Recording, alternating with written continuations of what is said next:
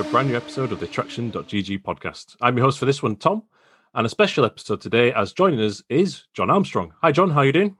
Hello. Thanks for having me on, Tom. Really good to be here and excited to talk about all things.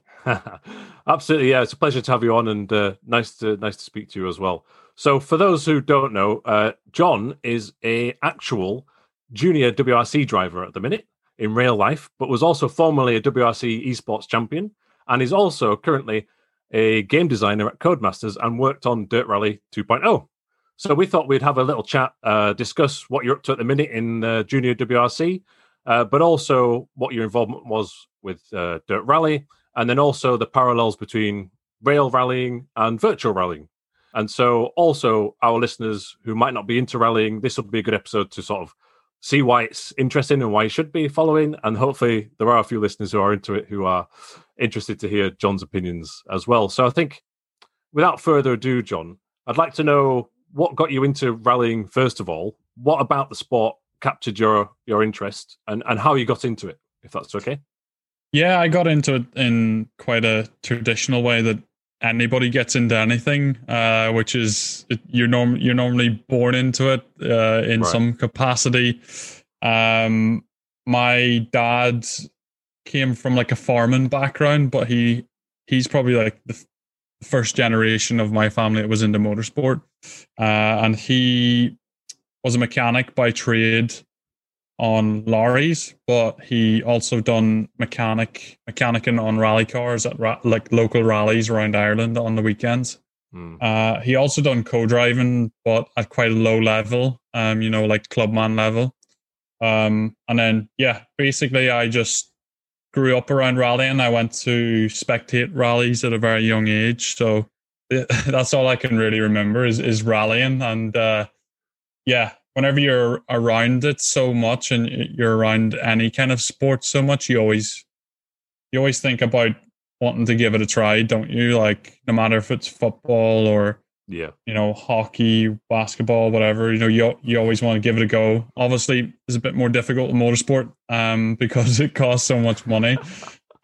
So I think driving wise, I actually did start off probably playing video games. I remember playing Colin McRae, the first one, whenever I was probably about 4 or 5 years old. So then I got like an engine go-kart. I know that's a weird way to say it, but it was like an off-road engine-powered go-kart, which was pretty cool. It had like a roll bar on it and stuff. Okay. So yeah, it was actually so weird. Like it just looked like a go-kart that you drive on racing circuits, but it had like off-road tires on it and it had this roll bar. So we got that given to us by my dad's boss because his two sons, they both done go-karting. So we got that. So that's how I started driving, was driving this go-kart in fields around my uncle's farm.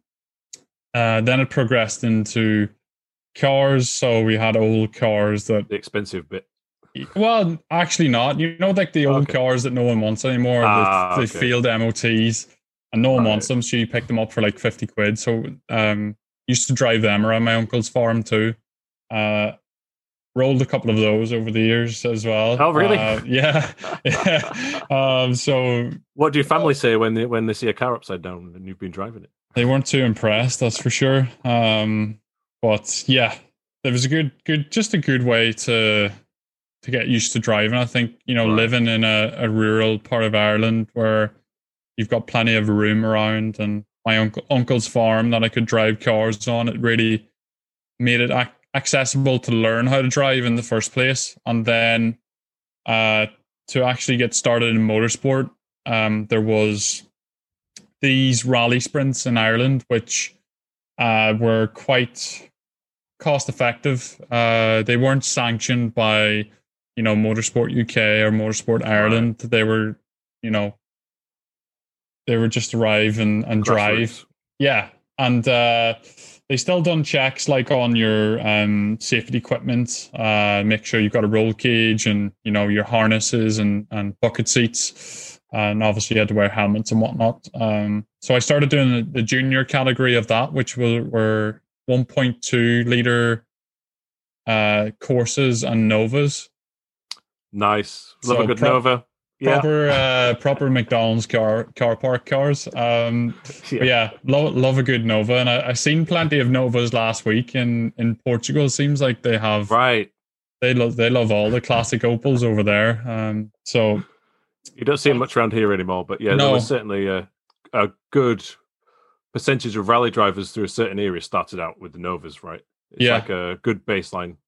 Yeah, brilliant little car. But they were very cheap to compete with in that rally sprint championship. You know, I think our car probably cost us $2,500, which is still, you know, a lot of money, but it was achievable. And then each rally was quite cheap too. I think the entry fees were like £60-70, and then, you know, you probably need £100 worth of fuel. And then, you know, a set of tires could probably do you maybe two or three rally meetings.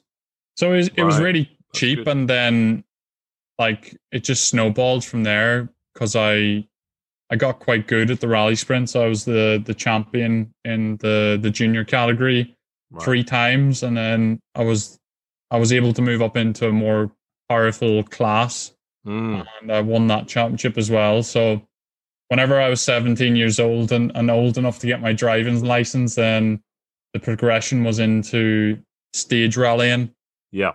So yeah, it just got way more expensive then, and certainly does. But yeah, that's how I got into it. It was just I think like anyone gets into anything, it's what you're born into and brought up around, and then you make the choice whether.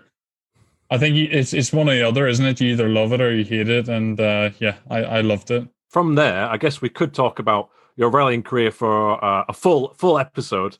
I think in this particular one, we'll discuss various different things. So I really don't want to gloss over some of your finer moments and achievements, but you did compete in the Fiesta Sport Trophy, then Junior ARC as well in a Peugeot, if that's correct. Then you did the Drive DMAC Cup, and you took some victories there, which is kind of the precursor to the current JWRC, right? And then also you won a couple of drives in the R5 car in WRC2, which must have been special. So in that period there, which I've boiled it down, I do apologize. You know, what are the highs and lows from this, trying to work your way up to the WRC level, I suppose? Yeah, it was pretty difficult. You know, when you start doing proper stage rallying, you have to show your potential as quick as you can.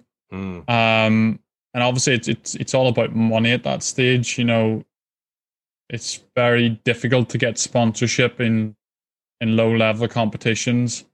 So you're always trying and find money from somewhere. Or, you know, I remember we sold a couple of my dad's classic Mark II Escorts to fund one of my rally cars, which was obviously a big commitment on his behalf. So I think one of the main things is you're going to have to sacrifice quite a lot of things. You know, I had to sacrifice not going on holidays, not, you know, having new clothes all the time.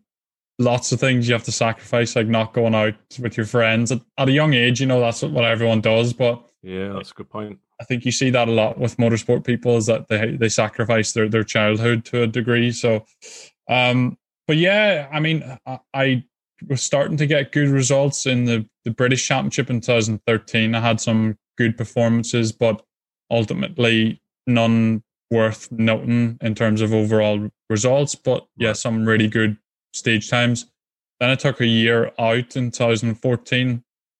And then came back in 2015, which was the year I'd done the some of the European Junior Championship. Again, showed some good performance there. And I also done the Northern Ireland Two-Wheel Drive Championship, which I won.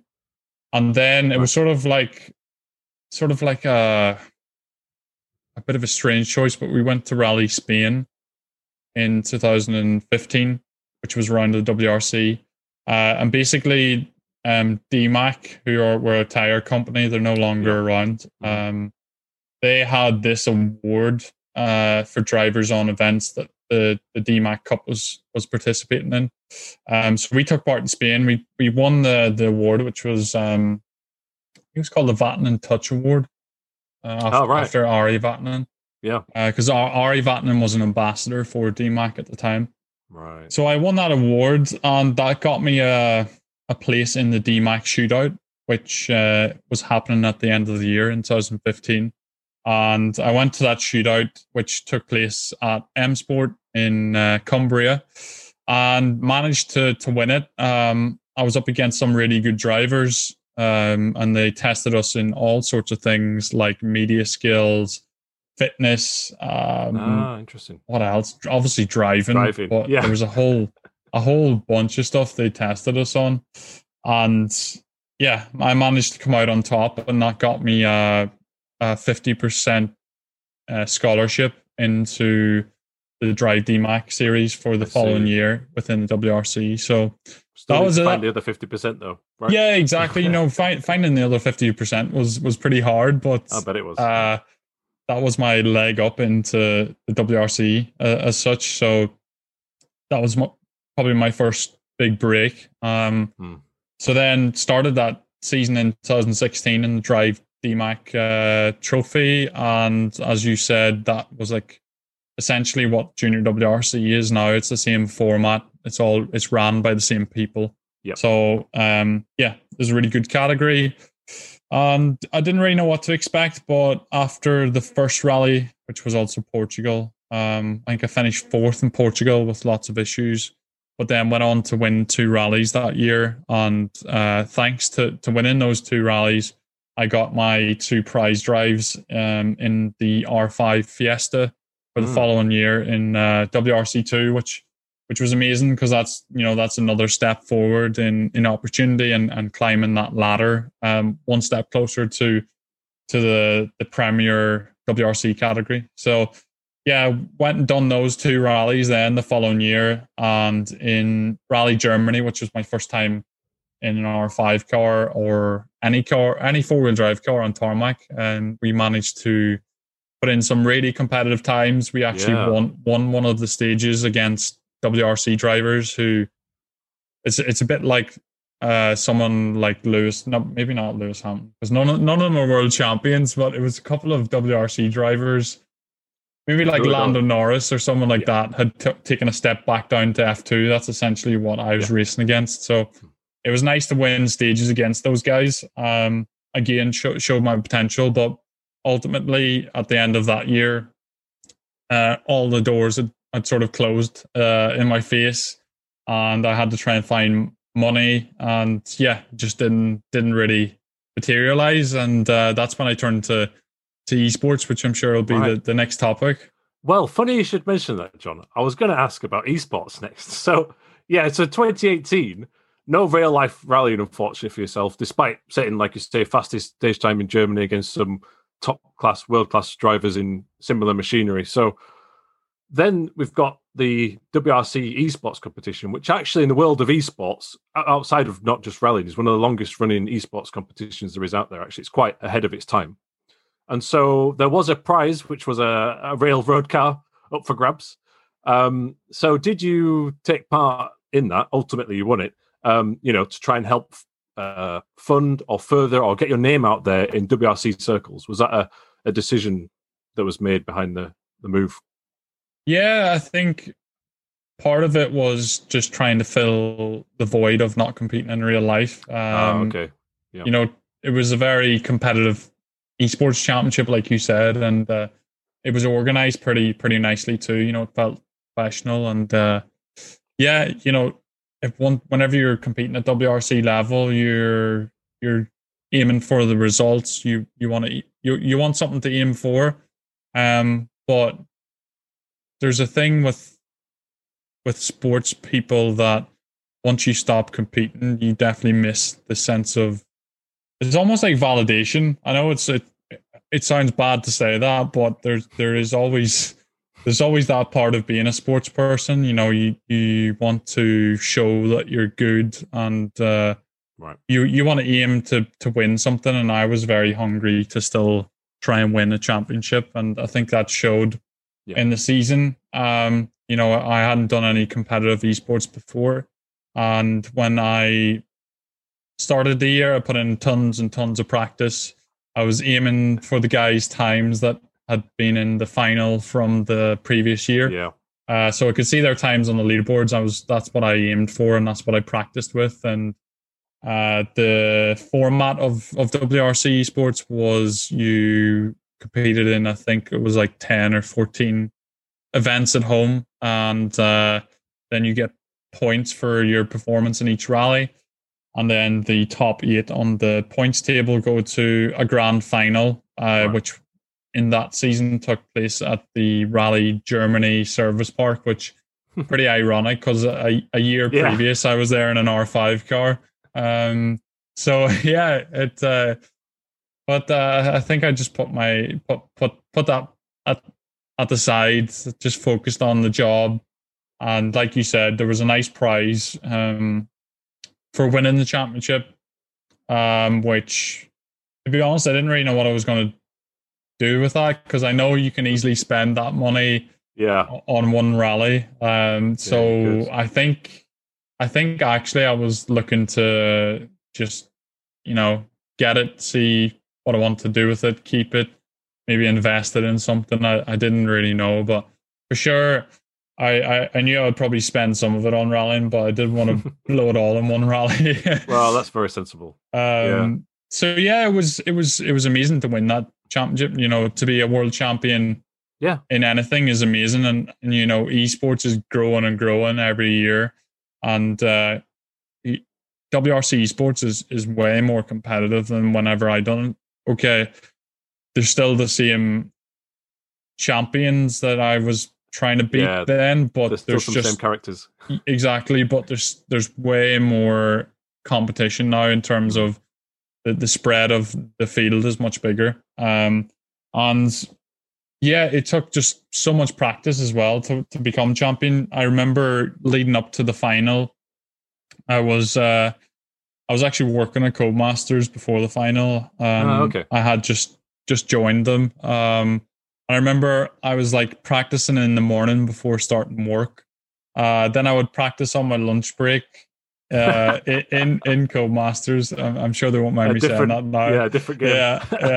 And I was practicing on my lunch break and then practicing after work too. And I think I was probably spend between 5 and probably 5 hours a day, maybe 8 hours a day sometimes. So, and that was for about 2 or 3 weeks leading up to the final. But yeah, I really put in the effort that year just because I didn't really know what the future held. I didn't know if I was going to do it the year after. So I put in as much effort as I could. And when we went to the final, I think my real world experience helped me a lot. I was able to gauge my speed throughout the whole event, and I think the pressure of having so many people there watching you and all the cameras, it didn't really faze me as much as it fazed the other guys. And that's a good point.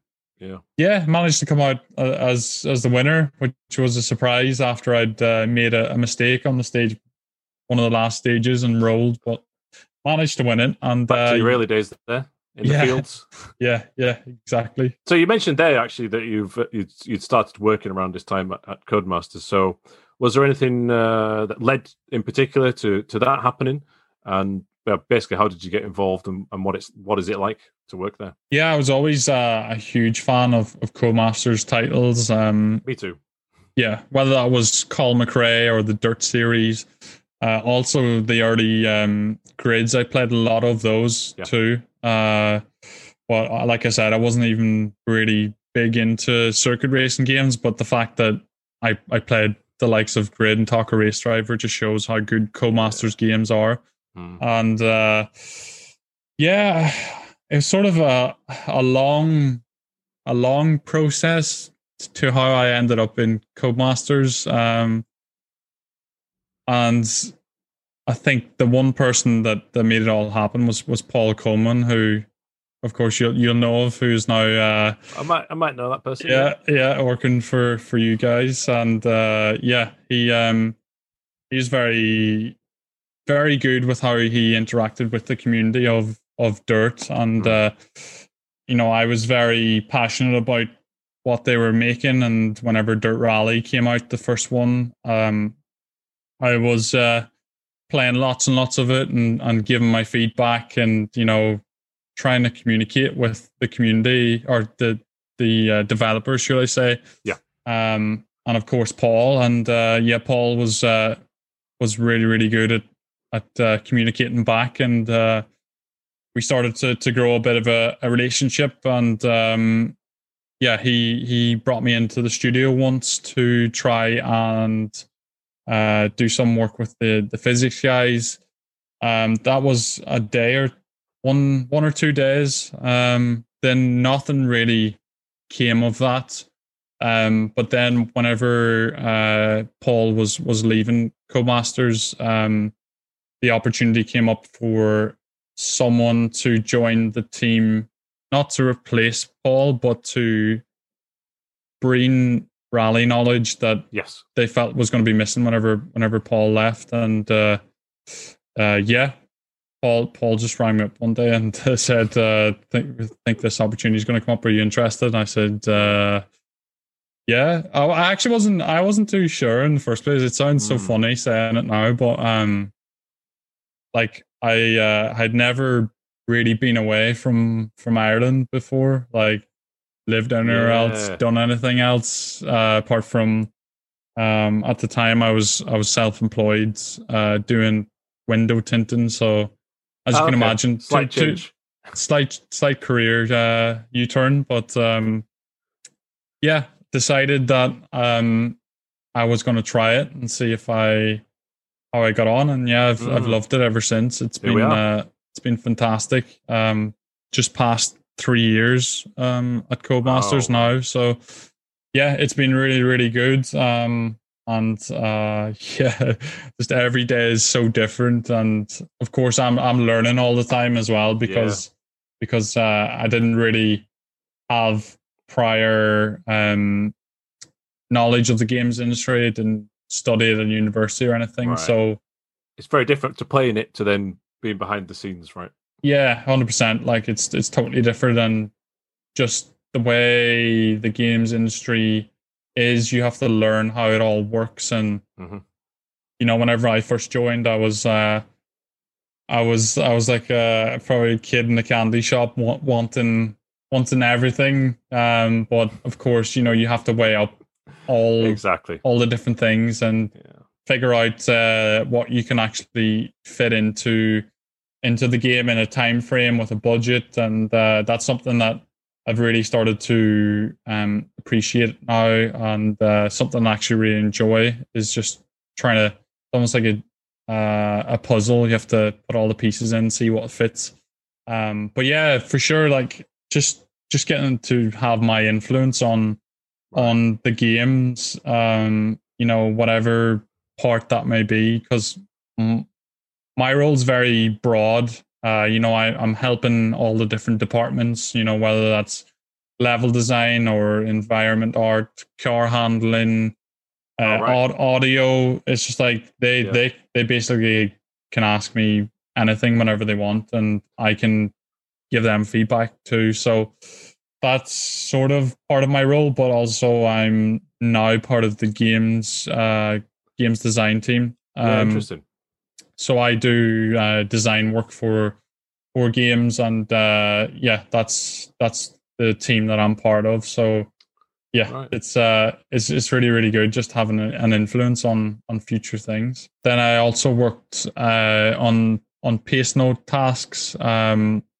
We had Phil Mills, who Phil actually was the person who manufactured the pace notes for Dirt Rally 2.0. So I just helped him refine the pace notes, and then the actual implementation of the system into the game, I was heavily involved in that. That was something that was given to me as a task, and nice. It's a nice task just to get my hands dirty with, actually, to actually go in, be part of a process that is game development, and I actually really enjoyed that part of it. So for those just quickly who don't know, Phil Mills is the English co-driver voice in the game. He's also the 2003 co-driver World Rally Champion alongside Petter Solberg. But if you play the game in French, it's Stefan Prévost, right? Did you work with him? Yeah, I worked with Stefan too. He's proper. He's a bit of a legend. He's proper funny. He's a good guy. So yeah, he came into the studio as well. And how we record our co-driver calls is on a motion platform. So we got a D box, and we strap the co-driver into the D box, and we send them down the stage. So they're actually reading the pace notes live whilst being chucking around down the stage. So we get the proper emotion from their voice, and the rhythm and the tempo from their voice too. So if it's a really fast section and they're on it, you'll hear that. But if it's a more slow technical section, you'll also hear that they're a little bit more chilled out. So it's definitely what we believe to be the most authentic way to get realistic sounding co-driver. What are the main parallels from, like, say, a rally simulator to real world rallying, if there are any, in your opinion? I think it all comes down to trying to have that rhythm, and carrying as much speed as you can, and you have to be really committed in the real world and virtually to get the times. You know, you have to be very, very quick with your reactions because you're constantly steering from one side to the other. So yeah, it's just all about being fast, committed, consistent. I think one thing that I used, even though I knew the track inside out, I still used the co-driver as like almost like a trigger of when I should do something. Like I'll know when the co-driver says 6 right in this part of the track that I should be braking. So there's little things like that you probably still unconsciously use the co-driver for in esports. Trying to think what else. Obviously, the other main difference is probably the motion. You don't get the same movement on your seat on a simulator as you would in the car chassis. You get kicked around quite a lot more in real life. But of course, you can use motion platforms, but they're still slightly different than what the sensation is you get in a real car. But of course, we get all of our feedback through our steering wheels and our force feedback wheels. So yeah, it's very important that you set your wheel settings up perfect for you, because that's personal preference once again. But I've always found that there's a lot of time to be gained in playing around with your wheel settings. Right. And yeah, I think that's the same for all the top esports players. Is they'll mess around with their wheel settings just as much as they do with the car settings. The suspension. Right. Yeah. Oh, interesting. Interesting that you mentioned that. For the audio listeners, John's sat in what looks like, from where I can see, some sort of sim rig, if that's fair to say. Yeah, I'm sat in my... What's your go-to equipment for virtual rally driving? Yeah, well, mine's all Thrustmaster. Obviously, I'm a Thrustmaster ambassador. So yeah, I've got the TSXW Racer servo. I've got the R383 Sparker Rally rim, which is really nice because that's pretty much a direct replica of what you find on an R5 or even my Rally 4 car in the Junior WRC. Then I've got 2 TSS handbrakes. One is in sequential shifter mode, and the other's in the handbrake mode. So I absolutely love them. They're amazing. So especially one for the gears and one for the handbrake. Yeah, one for gears and one for handbrake, and that's pretty much the same setup as what I use in real life rallying. Yeah. So it's really nice just getting your sort of peripheral feeling correct with that setup. And then I've got the load cell pedals, which are still quite new in Thrustmaster's range, but such a massive upgrade over their older generation pedals. So love those as well. And then the rest of my setup is I've got the Playseat Sensation Pro Black Edition, which is a really nice seat. proper comfortable. Yeah, it's so good, and pretty realistic seating position for a rally car too. And yeah, the rest of my setup's quite simple actually. I use VR quite a lot too. Interesting. Yeah, I've got my headset's quite old now. It's the Rift CV1 Oculus. Mm-hmm. So yeah. But yeah, I like VR. Looking into the corner apex. Yeah, exactly. So looking to the apex, it's really good. But also in rallying, because you're going sideways so much, it's really important to always be following the road with your eyes. So if you're coming around a corner and you're going sideways, power sliding through it, it's always really important just to follow where the road is going. And that's something that's quite difficult to do with one single monitor, because if you're going sideways, you're facing the ditch rather than looking out the side window. But of course, you could have a triple screen setup, which would help with that. But I don't have the space for triple screen. That's always the thing with triple screens. It's like what everyone wants, but it's not possible. Because I'm already taking up over half of my girlfriend's spare bedroom. So wow. We'll have to leave some of it. Girlfriend. Yeah. Yeah, she's very good. Nice. That's cool. Well, also what I can see is you're wearing a t-shirt that says Codemasters Dirt Rally Team. So I suppose we better talk about that, because that's the big thing at the minute. Yeah, so like you said, everyone in the Junior WRC uses identical Ford Fiesta Rally 4s, which are manufactured by M Sport Poland.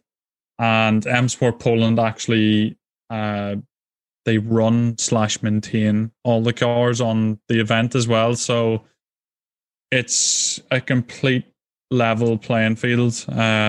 We all have the same level of support. We're all run by the same team effectively, so the only difference is what setup we put into the car and the drivers, which is fantastic, because there's no doubt in your mind then that, it's the car, or they've got something different than I have.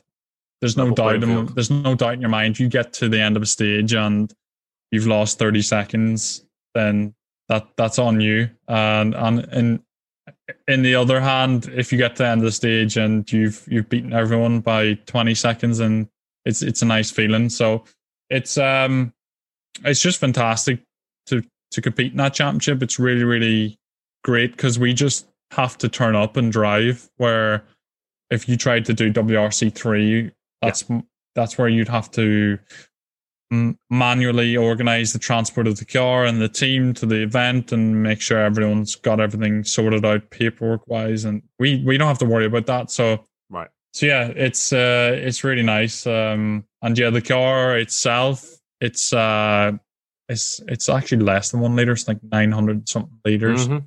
Yeah. 3-cylinder engine. Sounds pretty cool. It does. It's got a lovely 3-cylinder Burble. Yeah. It's such a funny sounding little thing, and it's turbocharged as well. So it's got an anti-lag system. So once we're off the throttle, keeps pumping fuel in, so you get that nice off throttle exhaust note.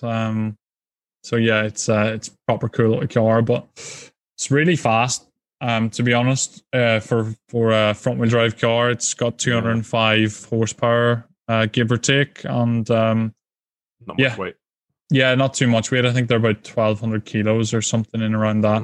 Mm-hmm. So it's actually really fast for a front wheel drive car, and especially on tarmac. When you get it, up and going, stretch its legs in the faster corners, it's amazing, and really fun to drive. It's got a normal, well, I say normal, but it's got a sequential gearbox with a flat cut shift. So we're just going flat on the throttle, and we pull back to go up a gear and push forward to go down a gear. And it's got a hydraulic handbrake too. Just like your sim setup. Yeah, exactly. But they're such cool little cars, because it's got like a sophisticated ECU system. So on your DigiDash, you can go through all the different settings of the the launch control and your anti-lag. You can have more aggressive anti-lag or less aggressive anti-lag, and there's just so many different things that you can play with. In terms of the suspension, we've got three-way adjustable damping on the front and two-way on the rear, so we can adjust the high and low speed compression independently on the front suspension. We can also adjust the rebound rate, and then on the rear we've got an adjustment for the compression and an adjustment for the rebound. We can also change the rear springs to be harder or softer. The front springs, they're the same for everyone. Mm-hmm. So there's not too much that you can play with, but the actual damper clicks can make a huge difference. So that's what everyone plays with. And you've also got a brake bias adjustment too. Okay, you've done a couple of rallies here and there, and I think, was it a mini WRC car and a Fiesta R5 over the years, but mainly it's been the virtual stuff of late. And so to just jump back in at a world level and win, that must have been pretty satisfying. Yeah, we went to Croatia and we didn't really know what to expect. We probably thought we would, at a push, we might get a podium. But it's just the way these WRC rallies can conspire. You know, it's all about being as fast as you can, but also being as consistent as you can. And you know, some drivers for sure were faster than us in Croatia, but they either went off the road or had some sort of issue like we did in Portugal. Yeah. So you have to try and stay out of trouble, and we stayed out of trouble in Croatia, and we were also, you know, fast when we needed to be, and we beat the people around us that we needed to beat to achieve that win. But it was a fantastic feeling to come into the first round of the championship and win it. Like you said, having been away from that level of rallying for quite a while now, and for sure, you know, it's quite easy to get some self-doubt and not know if you're still capable of doing that. But for sure, in Croatia and also in Portugal, we've shown that we can compete at that level. In Portugal, on gravel, against a lot of Scandinavian drivers who really like gravel events, we didn't know what to expect. So to be fastest on the first day and to be leading by 36 seconds was a big shock. But we were just focused on ourselves. We were trying to do the best that we could do, but we weren't doing anything stupid. And it just seemed to really work. And we built up a 36-second lead. Then we got struck with a bit of bad luck, which was a puncture, and that dropped us down the order. Then on Saturday we tried to do a smarter day in terms of pace. You know, try to look after the car, because Portugal's one of the roughest rallies on the calendar. To give you an idea, it's already rough. You know, when we do our recce and we drive through and make our pace notes, it's already rough then. But, you know, there's 40 cars that go through the stage before us that destroy it, you know, churn up the gravel and rip out the rocks underneath, and you get down to the bedrock in places, which, of course, you don't move bedrock. It's stuck into the ground, and that can be really damaging to your tires in the car, especially the little Rally 4 cars. Yeah, well, that's it. You know, they're only little cars at the end of the day. Of course, they've got you can set the ride height really high. You can you know, the suspension is pretty durable, and you can obviously set the suspension to be quite soft. But for sure, it's just a very tough rally on those cars, and you have to be smart and try to stay out of trouble. Mm-hmm. But we got two punctures, one on Friday, one on Saturday, which, to be honest, it's something you can try and avoid, but you could go absolutely flat out and not get a puncture, and you could go to 80% and still get a puncture. So it's a very difficult balance to strike. But then on Saturday we got pretty much the whole day done. We had one long stage to do. And about a kilometer after the start of that stage, we just lost pretty much all power from the engine. We pulled over. We rang the engineer. We didn't really know what the issue was.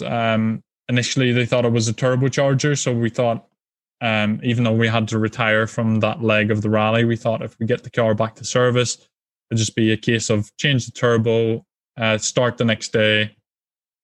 We could have still got fourth position with our stage 1 points, which would have been quite good. But when the car got back to service that night, the mechanics found that it was a terminal engine issue that had happened. And there's not too much we can do about that, unfortunately. These things happen as motorsport. You can have mechanical issues. So, we just have to hope for better luck on the next one. Yeah.